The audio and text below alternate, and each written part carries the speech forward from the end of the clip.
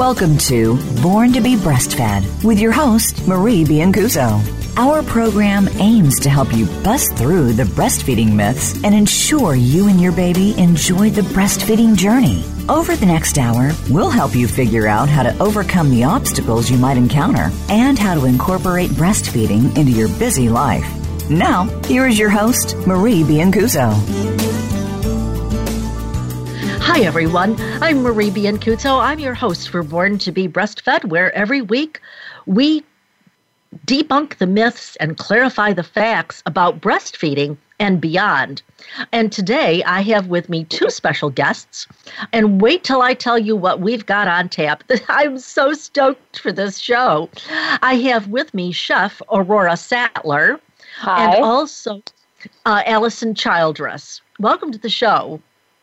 Thank you. Thanks so much for having us.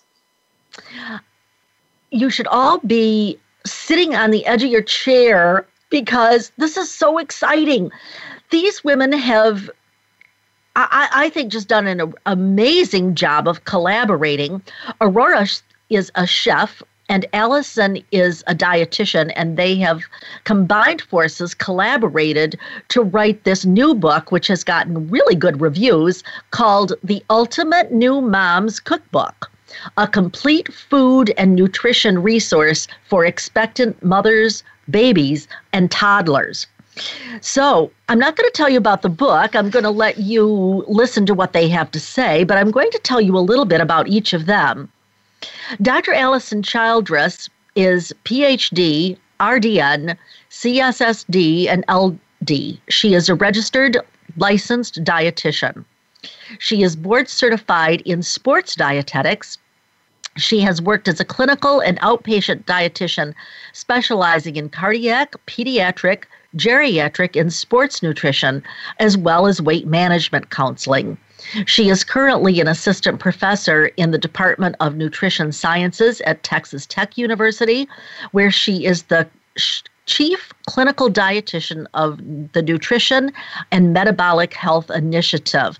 So, Allison, once again, welcome to the show. Thank you. I'm so happy to be here. Well, let me tell you about her co-author. It is Chef Aurora Sattler. And she is the first author, actually, of this new book. And her work focuses on nutrition from a mother's pregnancy through her child's toddler years. And she has set the foundation for healthy and adventurous eating. And before she wrote this book, Aurora worked as the creative director for Many Kitchens, an e-commerce site devoted to promoting the best small batch food throughout the nation. She styled the company's cookbook, Recipes from Many Kitchen, which was published in 2016. And before that, she owned her own catering company and wrote for Chili Pepper magazine. She's a graduate of NYU and the Institute of Culinary Education. Aurora is also the proud mother of 2 children, and she's an urban gardener and a photographer that lives in New York City with her family. So I'm really stoked about this cookbook, and I think, Aurora, I want to start with you. Okay. First of all, why did you create a cookbook that combines prenatal nutrition with introducing solids? Why didn't you just focus on one or the other? So I created the inspiration for this cookbook was I was a mother myself. I was working in the food industry. And when I had my son, I kind of just felt that it was so overwhelming. Everything was so overwhelming. You want to do what's best for your child and really offer up the absolute best of everything for them. But in the process, a lot of times you can feel like you're starving yourself. I was so hungry, even though I was working around food all the time, that I thought that there has to be a more seamless way of feeding everyone so that you're not just focused only on purees or only on a young infant child, but you're really feeding the entire family because everyone needs to eat. Everyone needs to be nourished to really make the family run and go smoothly and to give really the child what's best, because an exhausted mom, an exhausted parent can't really offer them the best that they can. You need to be nourished yourself. Absolutely. Absolutely. And so you have talked about the best, but I'm going to boot this next one to Dr. Childress. And that is, yeah, best is best. I'm good with that. But how do you get your children to eat more healthy foods? That's a question that I get a lot, and such a great question. And there are actually a lot of ways that we can do that. You know, if you have an older child, involving them in food selection is really helpful. And it doesn't mean you ask your child, what would you like for lunch? It means you say, would you like to have carrots or green beans? So you offer two healthy choices, but let them choose. And when they get that choice, they have a lot more buy-in in what they're eating. And you know, as age progresses, they can help in meal prep. They can help choose things at the grocery store. I think another thing that parents can do is make food attractive. We all eat with our eyes first. Yep. And so when something looks fun or looks attractive, they're a lot more likely to eat it. So making trees out of broccoli or making faces on, you know, a sweet potato or a piece of toast is really a great way to get kids more interested. And then I think the biggest thing we can do as parents is eat healthy foods ourselves, because our children will mimic our behaviors. And so, you know, a lot of times I have parents tell me, well, I want my kid to eat healthy, but I don't want to have to eat that stuff. And that sends the wrong message.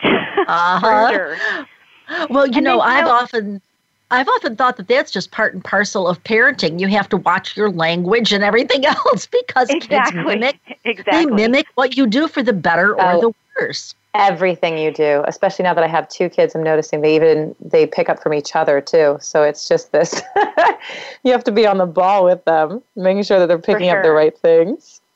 And I think, too, patience is a big thing. You know, research shows us that it takes sometimes 8 to 10 times being exposed to a certain food for us to start to like it. So many times we give up. We give our child a healthy food, and they say, no, I don't like it, and we never offer it again. So just continuing to offer it is a good strategy, too. Yeah, I want to go back to that, 8 to 10 times. That's right. Yes, that's what research has shown us. So a lot of times, and you know, I think even us as adults could take this as you know, maybe something we should even try. Well, I'm just thinking that when a kid spits something out, what is my reaction? I'm more likely to say, oops, well, he doesn't like that. And I might try it again. I might even try it again tomorrow. But I don't know that I've ever made a concerted effort to try 8 to 10 times. Yes, and you're saying, yes, that really can make a difference. Yeah.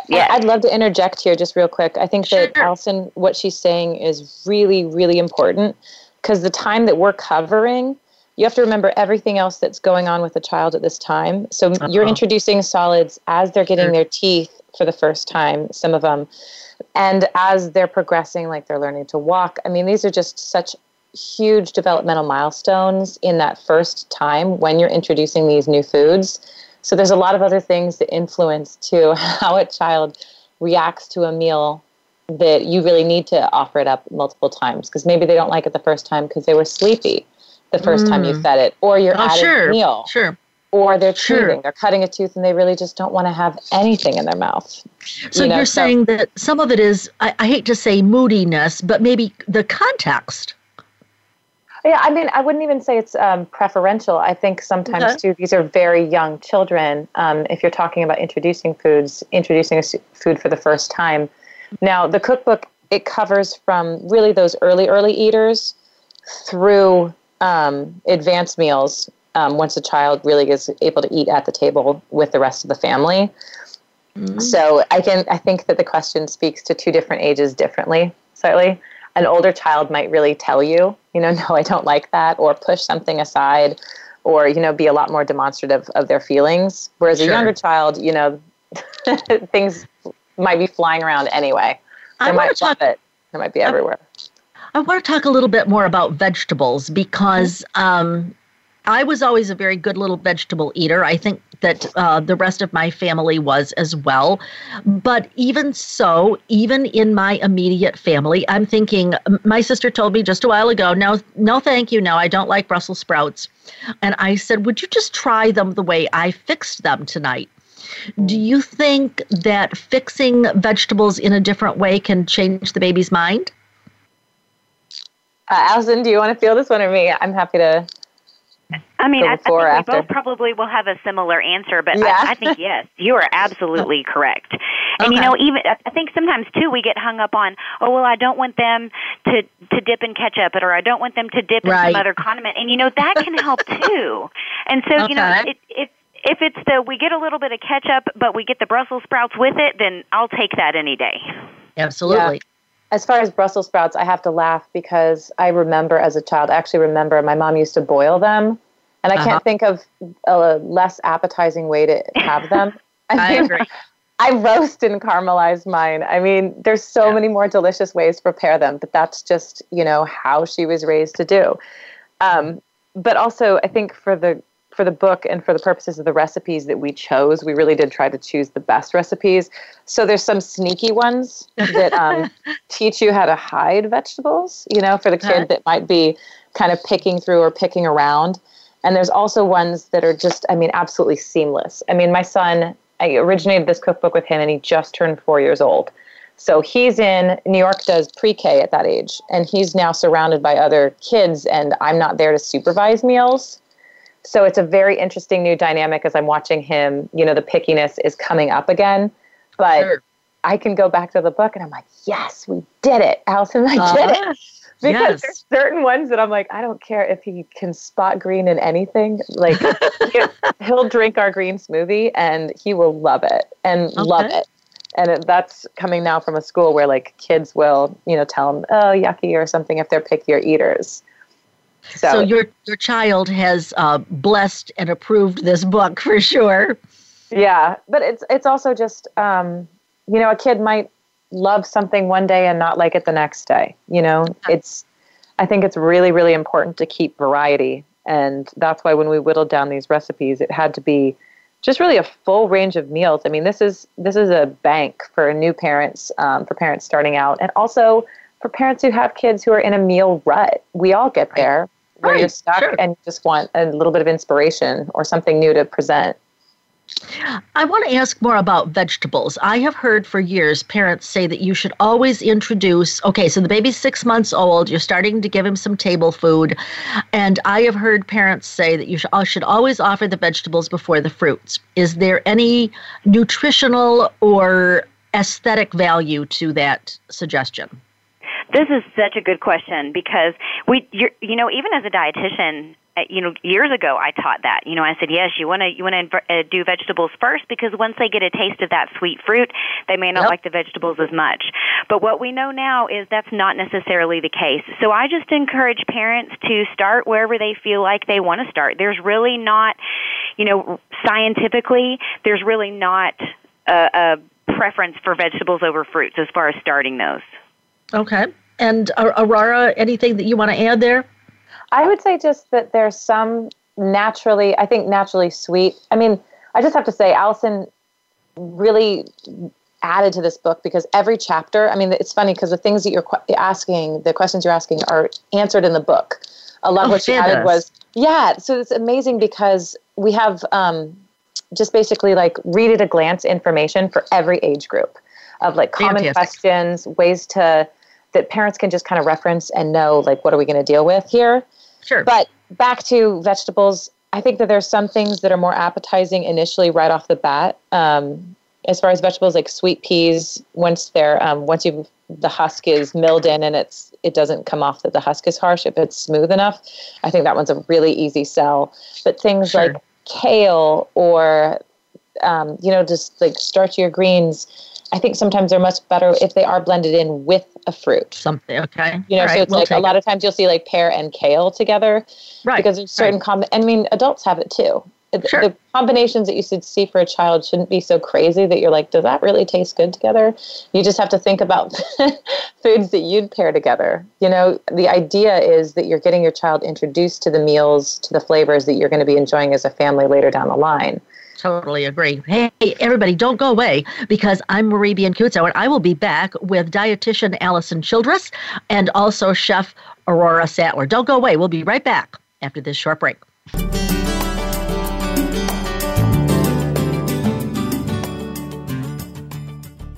Become our friend on Facebook. Post your thoughts about our shows and network on our timeline. Visit Facebook.com/Voice America. Relationship issues? Anxious? Parenting challenges? No more.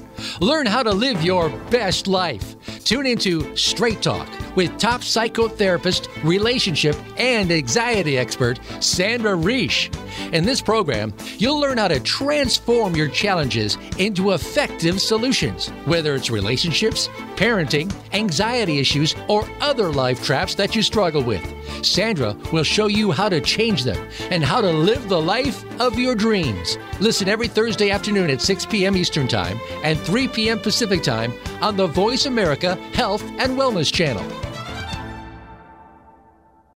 Do you need breastfeeding training for your hospital staff? Maybe you need to offer all 15 sessions to meet the baby-friendly requirements. Or perhaps you need just a few sessions. Check out Marie's new course, Best Practices for Breastfeeding Management. It's perfect for improving your exclusive breastfeeding rates and helping staff earn contact hours. You know Marie will focus on the clinical outcomes, not just the training process. Marie's course offers the ultimate in flexibility and convenience. It's online 24/7, so staff can study at their own pace. You can use the course for all of your staff or just your newly hired staff. And Marie offers a tracking report, so you can tell who has started or finished. Best of all, staff can print out their own certificate when they finish. Don't waste another minute trying to develop your own course. Trust America's leading breastfeeding educator to provide staff training that works. Call Marie today at 703-787-9894. 703-787-9894 and ask for your bulk discount. Was your breastfeeding experience stressful or challenging? Did you face an unusual obstacle and go on to meet your goals? If so, we'd like to hear from you, and so would other mothers. Email radio@borntobebreastfed.com to see if you can be Marie's next guest. Have you friended us on Facebook yet? Why not? Just go to Facebook.com/Voice America or search for the keywords Voice America. Once you are part of our Facebook network, you'll receive daily messages about what's happening with our shows, this week's featured guests, and new happenings at the Voice America Talk Radio Network. And you can add your voice to the always active discussions on our timeline. Just go to Facebook.com/Voice America or search for Voice America.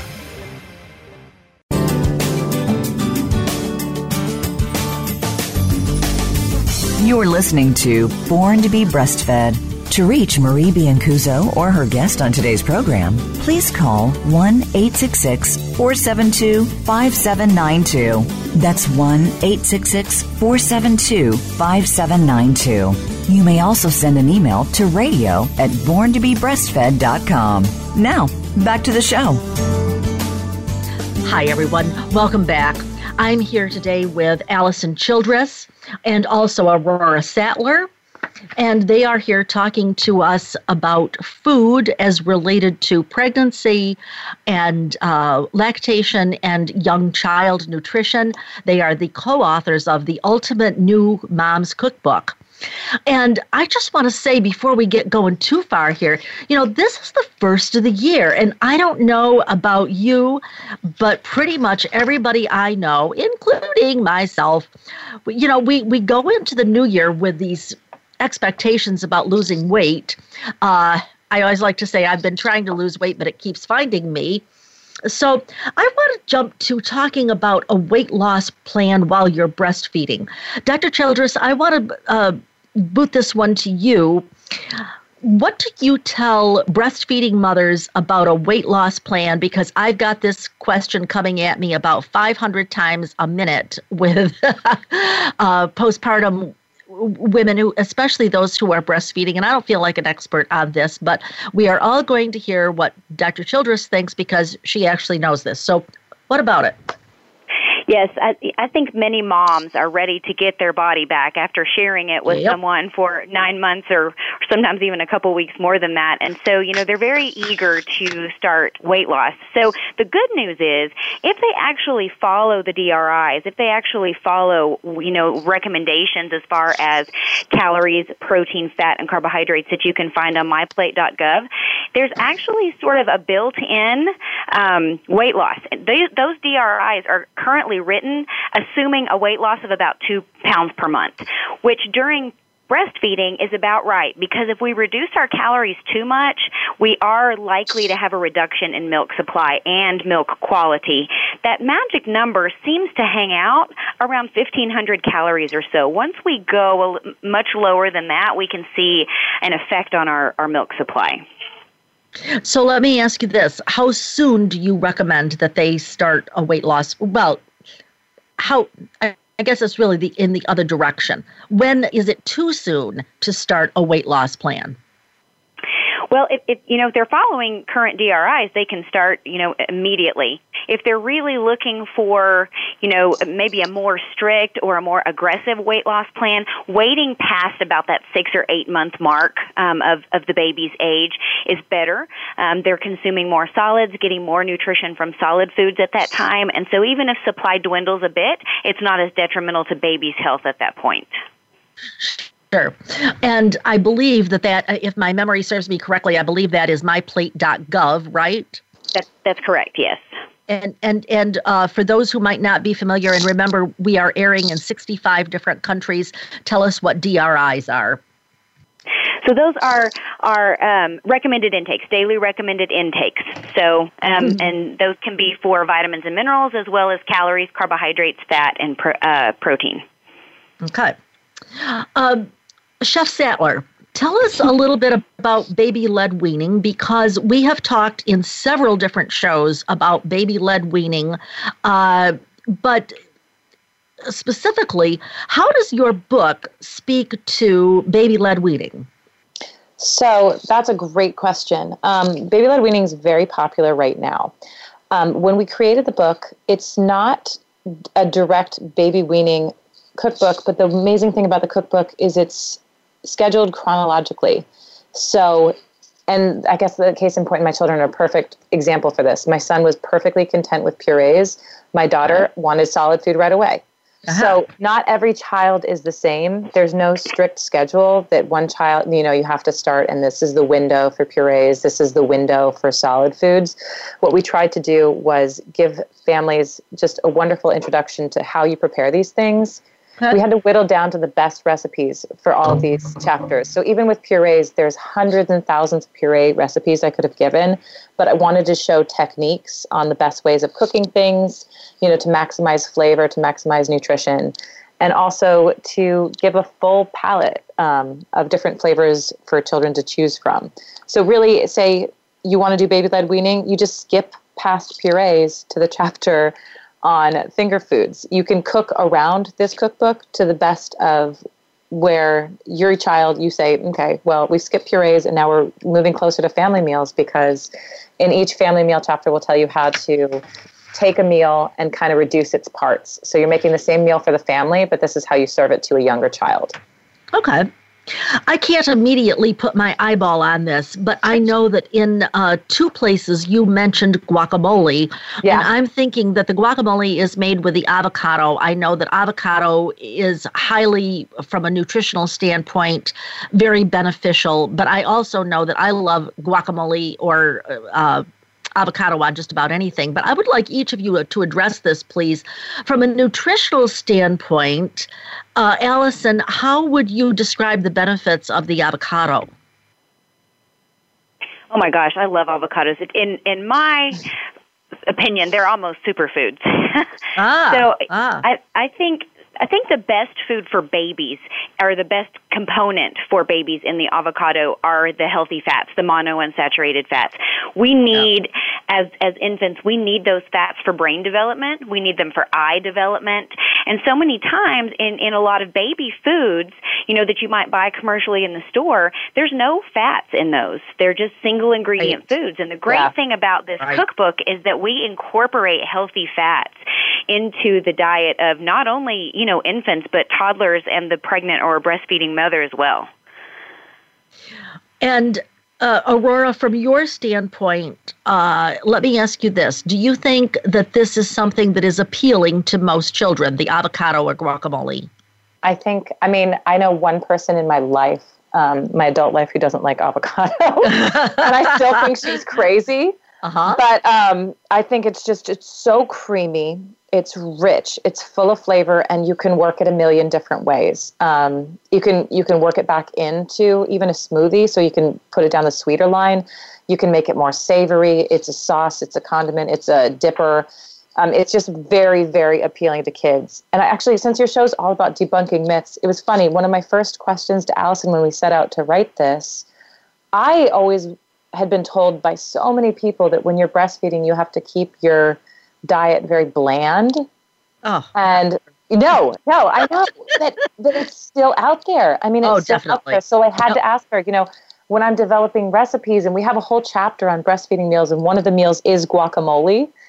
And I was like, do I have to dial back? I'm like, as a chef, I really want to offer something that's delicious, something that's like packed with flavor and good for you, but do I have to dial back on, like strong tastes or anything? And Allison just, I thought she really just debunked a myth for me and really got me in the right direction when I was even picking and choosing which recipes to include.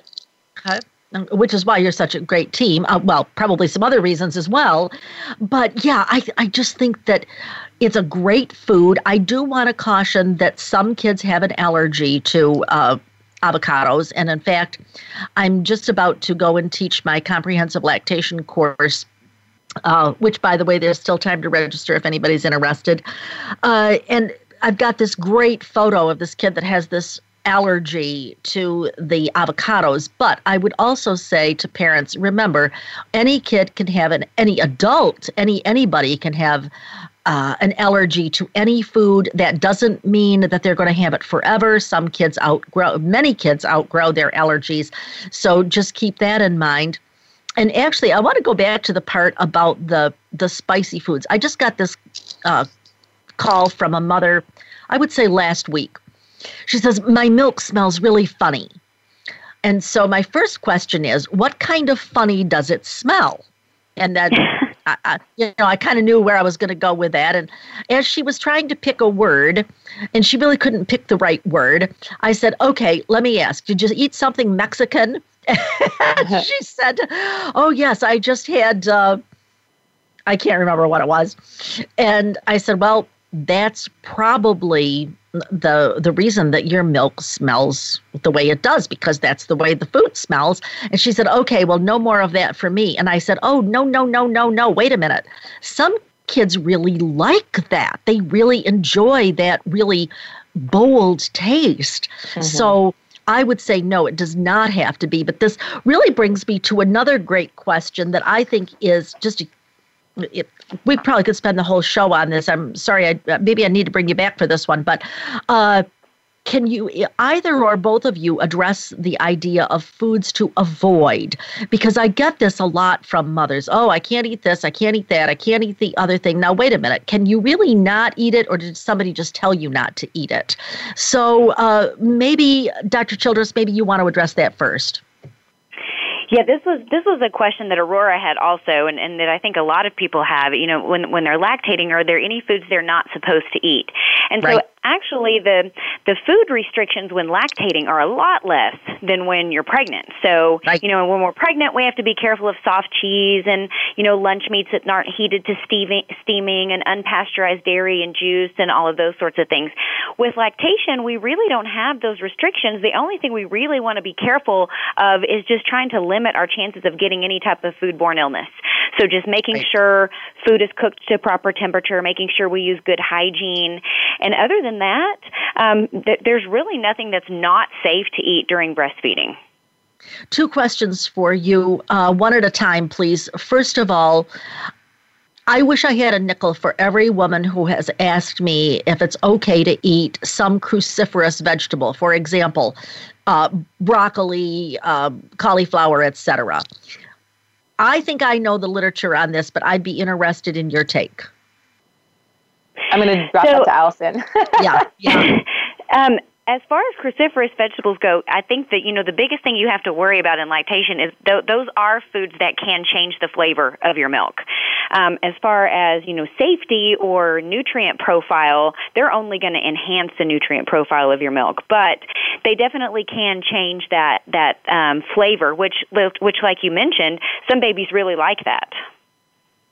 But do you think it makes the babies gassy? That's what I was going to add on, because I asked that of you, Allison, and people told me that it was just absolutely for like broccoli and everything.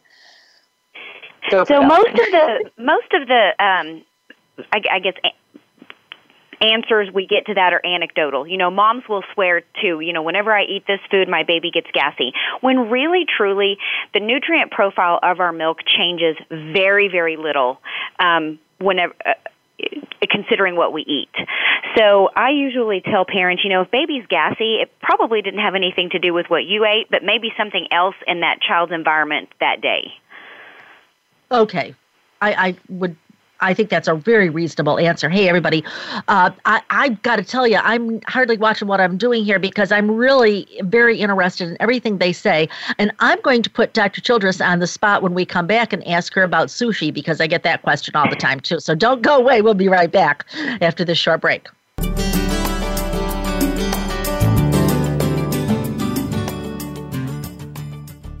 Become our friend on Facebook. Post your thoughts about our shows and network on our timeline. Visit Facebook.com/Voice America. Relationship issues? Anxious? Parenting challenges? No more.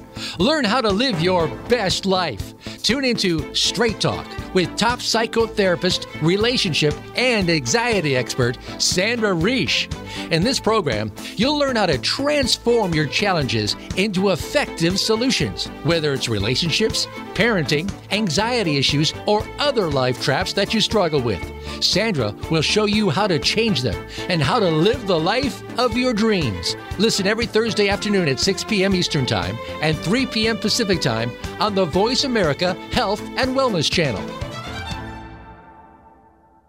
Do you need breastfeeding training for your hospital staff? Maybe you need to offer all 15 sessions to meet the baby-friendly requirements. Or perhaps you need just a few sessions. Check out Marie's new course, Best Practices for Breastfeeding Management. It's perfect for improving your exclusive breastfeeding rates and helping staff earn contact hours. Marie will focus on the clinical outcomes, not just the training process. Marie's course offers the ultimate in flexibility and convenience. It's online 24/7, so staff can study at their own pace. You can use the course for all of your staff or just your newly hired staff. And Marie offers a tracking report, so you can tell who has started or finished. Best of all, staff can print out their own certificate when they finish. Don't waste another minute trying to develop your own course. Trust America's leading breastfeeding educator to provide staff training that works. Call Marie today at 703-787-9894. 703-787-9894 and ask for your bulk discount. Was your breastfeeding experience stressful or challenging? Did you face an unusual obstacle and go on to meet your goals? If so, we'd like to hear from you, and so would other mothers. Email radio@borntobebreastfed.com to see if you can be Marie's next guest. Have you friended us on Facebook yet? Why not? Just go to Facebook.com/Voice America or search for the keywords Voice America. Once you are part of our Facebook network, you'll receive daily messages about what's happening with our shows, this week's featured guests, and new happenings at the Voice America Talk Radio Network. And you can add your voice to the always active discussions on our timeline. Just go to Facebook.com/Voice America or search for Voice America.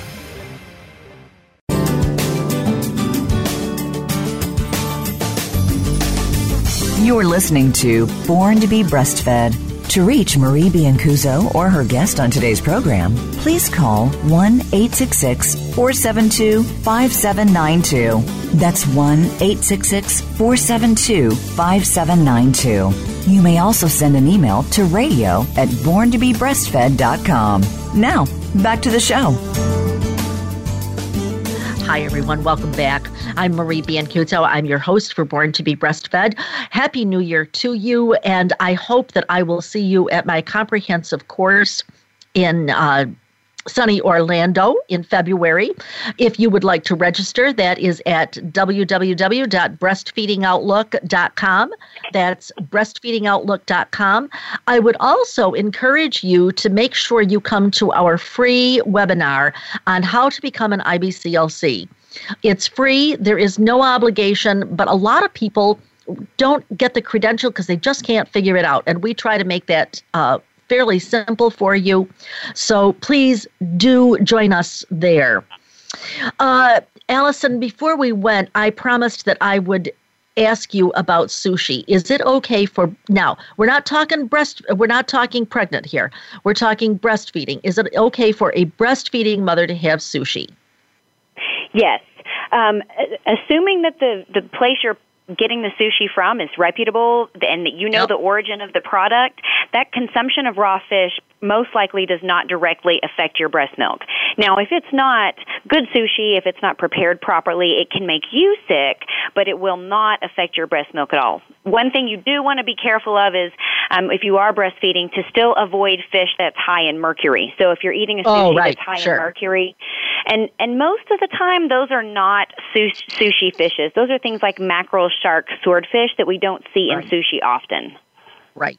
I would agree. And I also tell people I wouldn't use it from a street vendor or something like that. But if it's a place that you have eaten before and never had a problem and it's reputable, so good. I'm telling them the right thing.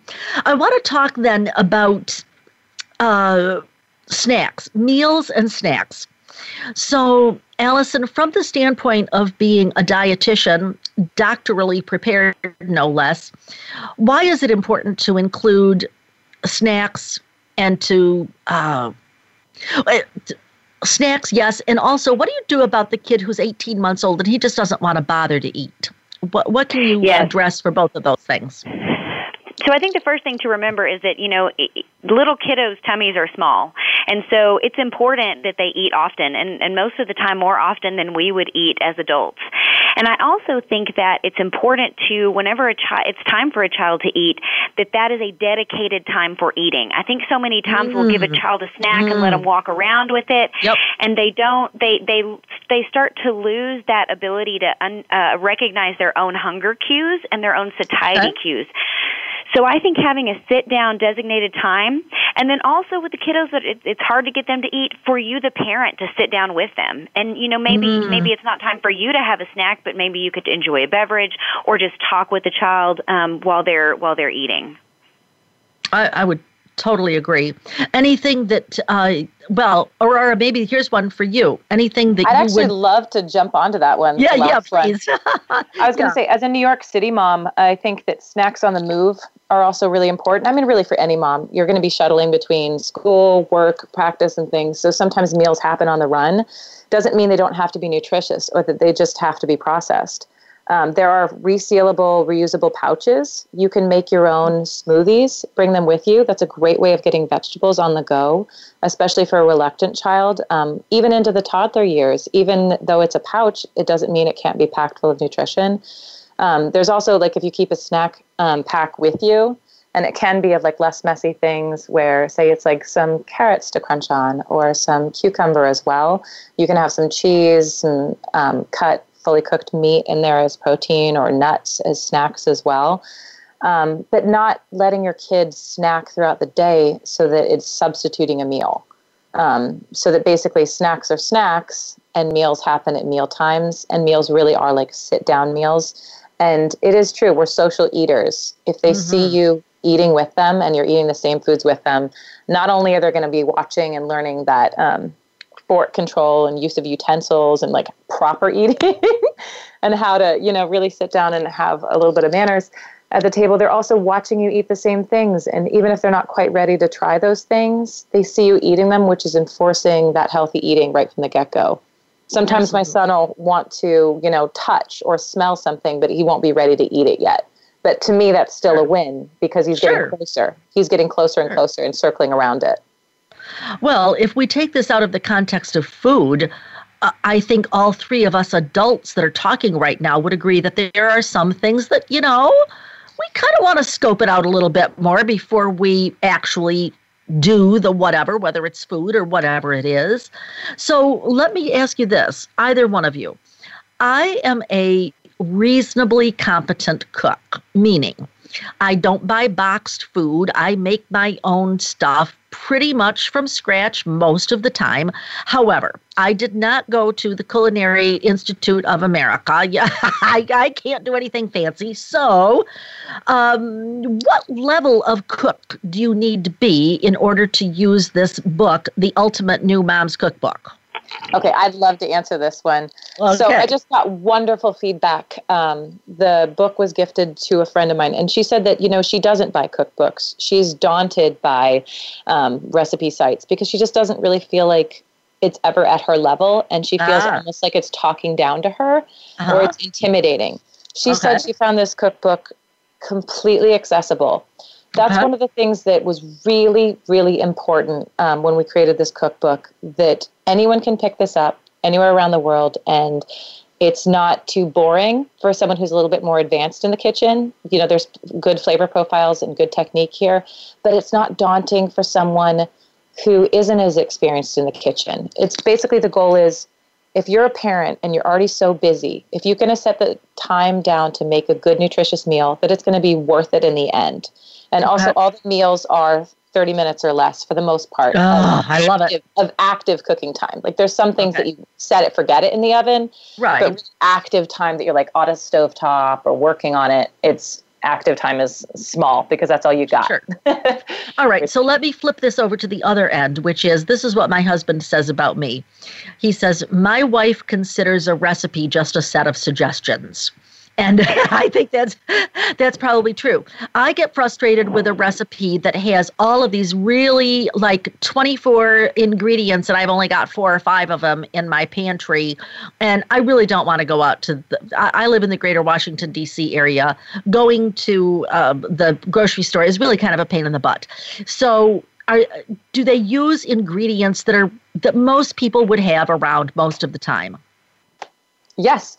The cookbook, it's everything you could stock from a standard grocery store. And if there is something that seems a little bit more out there, like sometimes I have tahini or something in a recipe, I don't think that's that hard to find. That's not that hard, yeah. Yeah, it's not that hard to find. But there's also, we tried to include substitutions, and there's also an entire section for how you can build a good pantry so it's well-stocked so you don't have to go out. That's actually in preparing for baby. Because if you have a good stocked pantry, a lot of the times there's some recipes that you can build completely from there without having to, really rush to the store. You have a meal that you can make from the components that you have. Okay, so it helps people to plan ahead. And here's my other question. Do you have any make-ahead meals in there? Yes.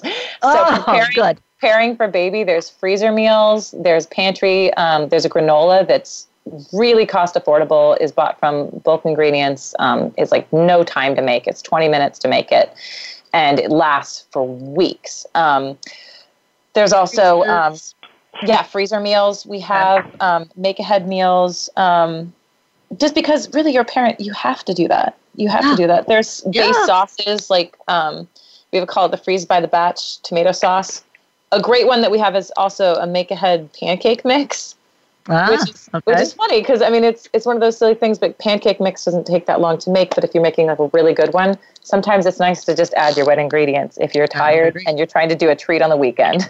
I would totally agree. Yeah, I'm thinking to myself, those are just some things that I've discovered for myself. And that's just because I work full time. I probably work 70 hours a week. And, if I've got some time ahead, I just kind of want to get my act together. And before we go, I think there was just one other question that I wanted to ask before we go. And that is, how do you determine portion size for your kids? As a dietitian, I can kind of tell you what our rule of thumb is, and that rule typically is about 1 tablespoon of food per age of the child. So if your kiddo is 2 years old, then they need 2 tablespoons of meat, 2 tablespoons of vegetables, 2 tablespoons of fruit, 2 tablespoons of yogurt. So that is just kind of a starting point. I think that we get very overwhelmed on trying to decide, is this too much for my child? Is this not enough for my child?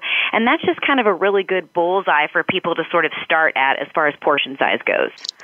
Oh, I think that is, I've never heard that, but that totally makes a lot of sense. Hey, everybody, don't go away. I will be right back with Dr. Childress and with Chef Sattler in just 1 minute.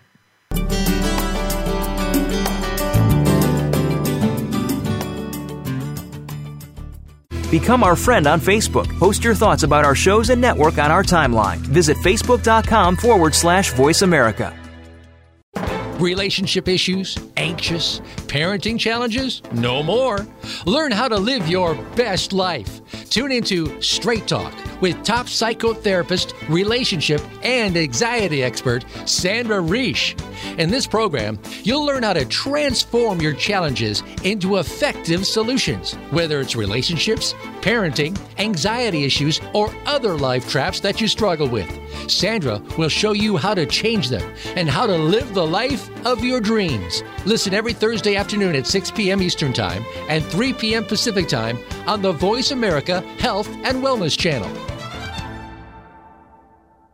Do you need breastfeeding training for your hospital staff? Maybe you need to offer all 15 sessions to meet the baby-friendly requirements, or perhaps you need just a few sessions. Check out Marie's new course, Best Practices for Breastfeeding Management. It's perfect for improving your exclusive breastfeeding rates and helping staff earn contact hours. You know Marie will focus on the clinical outcomes, not just the training process. Marie's course offers the ultimate in flexibility and convenience. It's online 24/7, so staff can study at their own pace. You can use the course for all of your staff or just your newly hired staff. And Marie offers a tracking report, so you can tell who has started or finished. Best of all, staff can print out their own certificate when they finish. Don't waste another minute trying to develop your own course. Trust America's leading breastfeeding educator to provide staff training that works. Call Marie today at 703-787-9894. 703-787-9894 and ask for your bulk discount. What's the weirdest place I've ever done it? Probably at my niece's high school musical during intermission. I've done it on an airplane. In our minivan while his mother was driving. Hi, Mom. What's the weirdest place I've ever pumped? Probably the car dealership. In the bathroom at my sister's wedding. Finding a good place to pump can be hard. Donating breast milk is easy. No matter where you've pumped, you'd make a good donor to the Mother's Milk Bank at Austin. Learn how your milk can save lives at milkbank.org/gooddonor. Have you friended us on Facebook yet? Why not? Just go to facebook.com/Voice America or search for the keywords Voice America. Once you are part of our Facebook network, you'll receive daily messages about what's happening with our shows, this week's featured guests, and new happenings at the Voice America Talk Radio Network. And you can add your voice to the always active discussions on our timeline. Just go to facebook.com/Voice America or search for Voice America.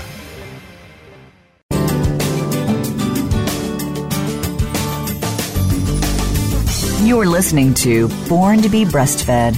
To reach Marie Biancuzzo or her guest on today's program, please call 1-866-472-5792. That's 1-866-472-5792. You may also send an email to radio@borntobebreastfed.com. Now, back to the show. Hi, everyone. I'm Marie Biancuzzo. I'm here today with co-authors Sattler and Childress. Their book is The Ultimate New Mom's Cookbook, a complete food and nutrition resource for expectant mothers, babies, and toddlers. Okay, for either one of you, I want to talk about babies who are selective eaters. They like this, but really not that. What would you do about those babies? Aurora, do you want to address this one first? Oh, sure. Sorry. I was leaving it to you. So that was such a good question, and it was one that we put in the book. It's selective is such a good word because I use picky for my kids, and Allison had to re-educate me on that one. I think there's just a lot of different things. You don't want to force food. You don't want to make a meal unenjoyable for a child. You don't want them to dread coming to the table. I think one of the big things we said is you always offer something that's a favorite food at a mealtime, so that every time they come to the table, they see something on their plate or something on their tray that entices them that they want to start eating. Because a lot of the time it's beginning that meal, and then you can be a little bit more adventurous later. Okay. Eating together as a family is so important. Yes. I think it's also really important timing. That's why a lot of these recipes, you can make them quickly, you can make them in advance, because I think it's hard. Kids get hungry, and when they're hungry, they're hungry. So having foods prepared for them in advance, having a good bank of recipes to choose from so that when they're hungry, they have food to eat instead of when they're hungry, then you begin making a meal. I think that hitting them at the right moment is also a really good way of getting them to, expand and be in the best mood to begin a meal. I think one of our favorite tricks that we did was what we call preloading or front loading. Oh, yeah. And so this is a great way to get kiddos to try new food. So when you've got the spoon for baby or for toddler, you preload that spoon on the front with something that they like, and on the back you maybe put a new food or something that you're trying to get them to try. Because a lot of times when we can mix the two together, it becomes more palatable and it becomes more accepted. So let me understand, you are putting two different foods on one spoon. Right, exactly. Okay. A really good way to say that is, I think yogurt is just an absolute winner for a lot of kids. Mm-hmm. That's a good front loader. And also applesauce. They're both very simple foods, but they're pretty universally liked for those ones. Okay. And sometimes, there can be a reluctance for a kid just starting a meal. Both of my kids have that. And it's just to get them at the table, to get them started, to get them to the place where they're willing to try. And I've never heard this thing about the front loading. I think this is great. But you've both mentioned spoons. Let me ask this. I'm a fan of the idea that sometimes a spoon in and of itself is just not acceptable to a baby. He wants to do it himself, or he wants it on a parent's skin because it feels more like a breast. Skin equals skin kind of thing. Do either of you have any comments about non-spoon feeding? Yeah, so I think one that also goes back to baby-led weaning. Some kids truly like to eat for themselves. They do not want to be fed by a spoon. Yes. Some kids love it. But if they don't want to be fed by a spoon, you can first try giving them a spoon. They don't have to be doing all the feeding themselves, but sometimes letting them just have a little bit of control. Have two spoons. One spoon you're feeding with, and one spoon that they're helping with. Both of my kids have enjoyed feeding me as well. So sometimes I'll let them feed me a bite so they feel like they're participating and part of the process. Okay. I think once your child starts to develop teeth and really starts to develop that desire for finger food, always giving a tangible option that they can pick up. Mm-hmm. And sometimes if they really don't want to eat with a fork or eat with a spoon, you can use just a clean hand and pick a tiny piece off for them and offer that up. I offer food from my hand to my kids sometimes. There are finger foods for adults even too. Sure. And an interesting thing I learned is when I'm eating with my kids, sometimes I will eat something that they haven't tried. And I've learned favorite foods for them because they will steal my food. They're close enough. My daughter, good thing. Yeah, but people laugh. But she loves pesto. She's a strong flavored lover things, and she just stole it right off a breakfast sandwich that I had. And since then, it became part of her repertoire. That she loves pesto. She loves strong flavors. She wants to try what I'm eating. And seeing me eat it in front of her, seeing me eat different foods. Both my kids love to feed me salad. It's a funny thing, but they're not going to have a taste for arugula yet. They're still really young, but they get to see it. They get to touch it. And I think that's also, it's just getting their hands on it. And that's why a spoon sometimes can feel a little bit removed. Dr. Childress, I've only got about a minute left, but if you could address meat, please, for babies who are 6 months old. I'm aware of the nutritional recommendations for that, but I have parents as well as professionals who say, are you kidding me? Why would this be something you would give your kid who was 6 months old? Would they like it? How would you do it? Isn't it too spicy? I've got nothing but objections. Can you address that, please? Yes, I think most people's concern is, food allergies and things like that, because the protein in food is what we're actually allergic to. So I think a lot of people have concern over that. They feel like it may be hard for baby to digest, et cetera. However, if it's prepared well, if all of proper food safety has, all those precautions have been taken, it's a very healthful food. Babies need protein, and as they take in less and less breast milk, they need more and more protein from their food. And we know that meat sources are the best source of high-quality protein. I would totally agree. Well, this has been a really interesting hour. I have been here today with co-authors Sattler and Childress. Their book is The Ultimate New Mom's Cookbook, a complete food and nutrition resource for expectant mothers, babies, and parents. I will feature that on my own website. My website is mariebiancuzzo.com. I'll spell that for you. It's MarieBiancuzzo. Yeah, I know it's a mouthful, but I inherited it, and I would also assume, I know that you can get it from Amazon.com.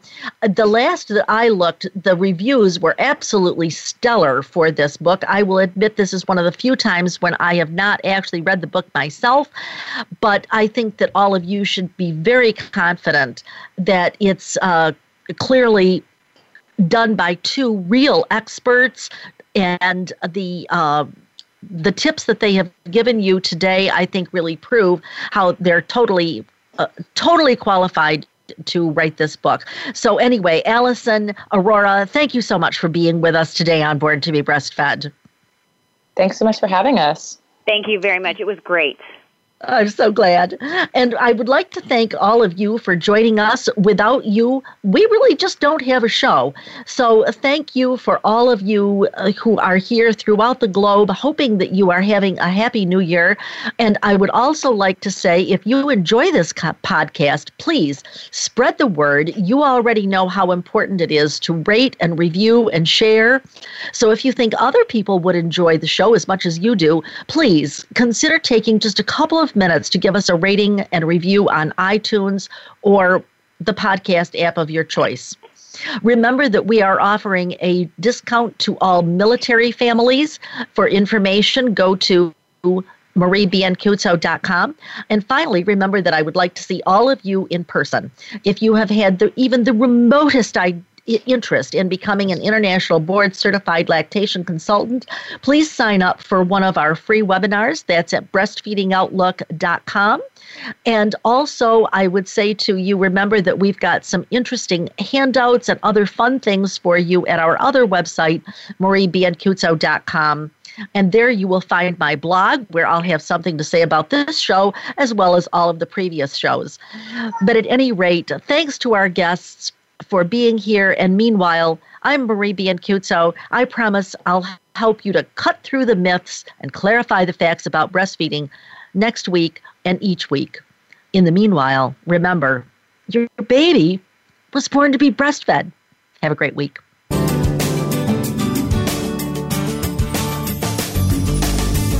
Thank you for tuning in this week to Born to be Breastfed. Please join Marie Biancuzzo next Monday at 3 p.m. Pacific Time, 6 p.m. Eastern Time on the Voice America Health and Wellness Channel. This week, do what's best for you and your baby.